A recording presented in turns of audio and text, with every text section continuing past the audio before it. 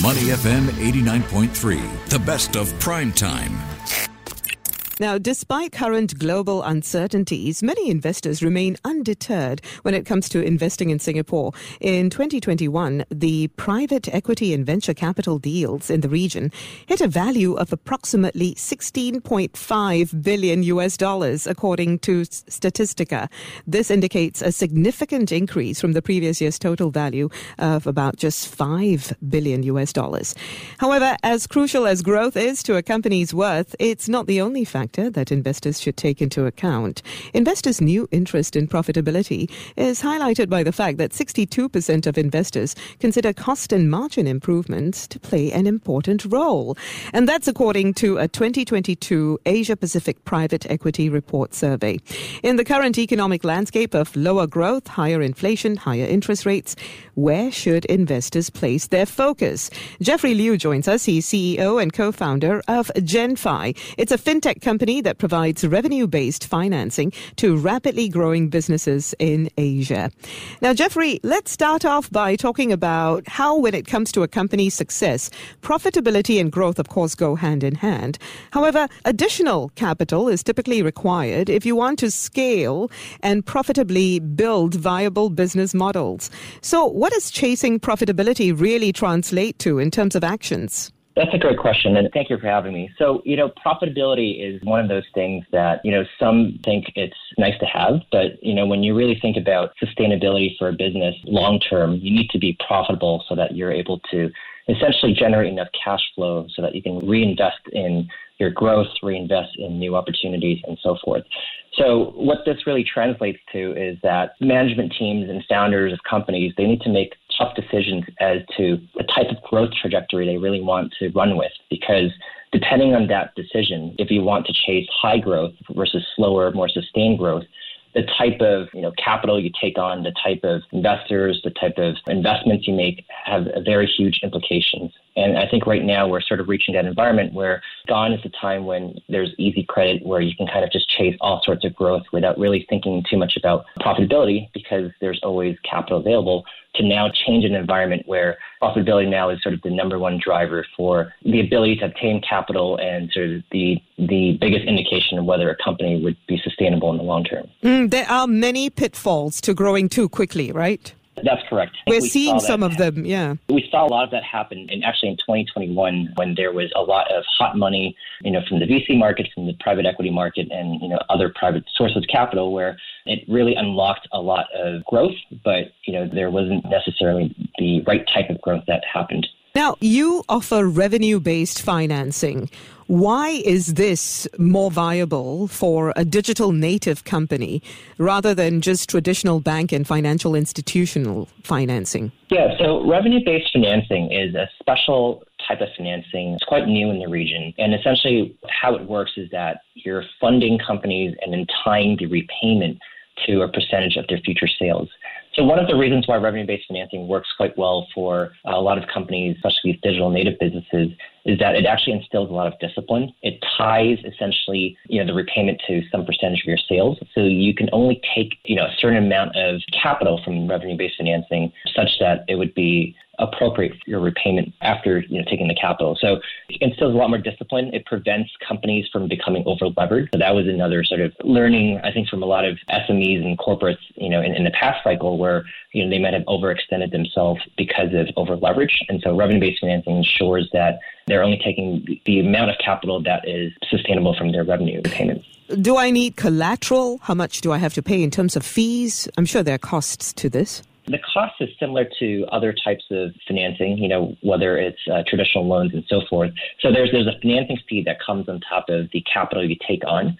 But the implication there is that there's a lot of flexibility. There's a lot more the ability to sort of take on capital very quickly. And then also in terms of the variability of the repayment model makes it a lot more dynamic so that it's tied to your true sales performance rather than being locked into some kind of fixed repayment that might not be sustainable. Is there collateral that's needed or equity that they have to give up? No hard collateral required. So typically revenue-based financing is tied to your sales performance. So it's more about whether you have sustainable daily sales activity or not. So this isn't available, of course, for pre-revenue companies, right? That's correct. So it's only for companies that have already some kind of revenue track record. Some might say, there is no lack of VCs or angel investors out there, so I can just get money from them. Why should I bother with this model? Yeah, so revenue-based financing is not necessarily meant to replace all sorts of capital. Yes, it's a very good source, but we are actually quite complementary to a lot of VC funding, debt funding, and so forth.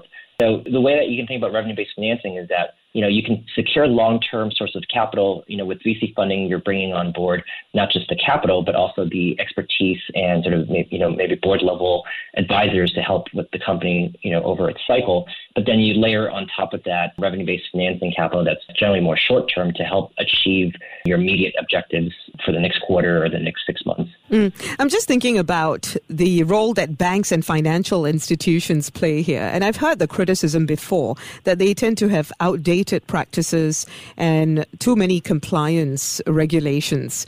So some might say that they are right to have all of those things in place. There's a good reason for compliance. There's a good reason for regulations. And there's a very good reason for a lot of their practices. What's your view on this, considering that you're sort of coming from the other side, aren't you? Yes, and that's the reason why there's a lot of opportunities for financial technology companies like GenFi. So banks, they definitely need to follow the requirements on their risk management, and especially with the changing regulatory environment, risk management is probably one of the most important sort of topics for them. And I think that translates to certain processes where they have to vet out companies that are more mature, that are more established, and that leaves a lot of companies that might be earlier in their life cycle or maybe not as asset rich, for example, to be able to obtain the same type of credit. And that's the reason why these alternative financing provide a great option for these companies. What other sorts of data should they be looking at? Let's say banks and financial institutions want to do more here for digitally native companies. What data would you urge them to look at instead of what they are currently looking at? Yeah, so probably the most interesting set of data to look at is actually a company's real-time transaction level data. So these are things like POS systems, credit card transaction processing, or merchant accounts where the storefronts, for example, like e-commerce businesses actually generate daily sales and they're recording it through these platforms. Yet, banks and other financial institutions have to wait until the end of a quarter for financial statements to come out before they can even evaluate what has transpired in the last 90 days. And so being a little bit more forward-looking with real-time data that's, transaction level really helps. To what extent do you expect them to actually do more of this in order to come more closely connected with digitally native companies? I think banks inherently always have an interest in being able to branch out and to increase their customer base. And so they do so actually by partnering with other fintechs, with maybe other credit scoring companies, with other sort of data firms to help them with this process. So I think there's always going to be an ongoing discovery from banks, but I think at the same time, it does require a lot of structural changes. And once again, they have to worry about compliance, regulatory issues. And so not necessarily sure, how much they can really advance in sort of this category. How do you guys manage your risk? So we, as a fintech, we have a lot more flexibility in terms of how we structure ourselves. And so we are able to really connect to the underlying data sources of all these different businesses, understand their daily transaction level data, their daily sales, their order basket sizes, and that gives us actually a lot more granular understanding of the true performance and true viability of the business. And so I would say being data first and being able to extract a deeper level of understanding of companies allows us to de-risk as we evaluate different opportunities. Considering the growth of digitally native companies in the last few years and the expected growth in the next few years, what do you expect to do in this space in order to be able to be of service to them? So we expect to evolve with the industry. So as more and more these digital infrastructure gets built out, so what I mean by this is, like payment processors like Stripe, Braintree, where you collect online payments, or storefronts like Shopify, where you can immediately open an e-commerce storefront, or even marketplace platforms like Lazada or Shopee, where you immediately have a channel to sell. There'll be more and more of these types of players. That is what I consider the infrastructure players that then provide and help support the ecosystem. And so we would continue building a lot of these data integrations where we can connect to more and more of these players so that we can help underwrite these client companies that we serve and help them support their growth objectives. All right. Thank you very much for that, Jeffrey. Appreciate your time today. Jeffrey Liu, CEO and co-founder of GenFi. To listen to more great interviews, download our podcasts at moneyfm893.sg or download our audio app. That's AWEDIO. Available on Google Play or the App Store.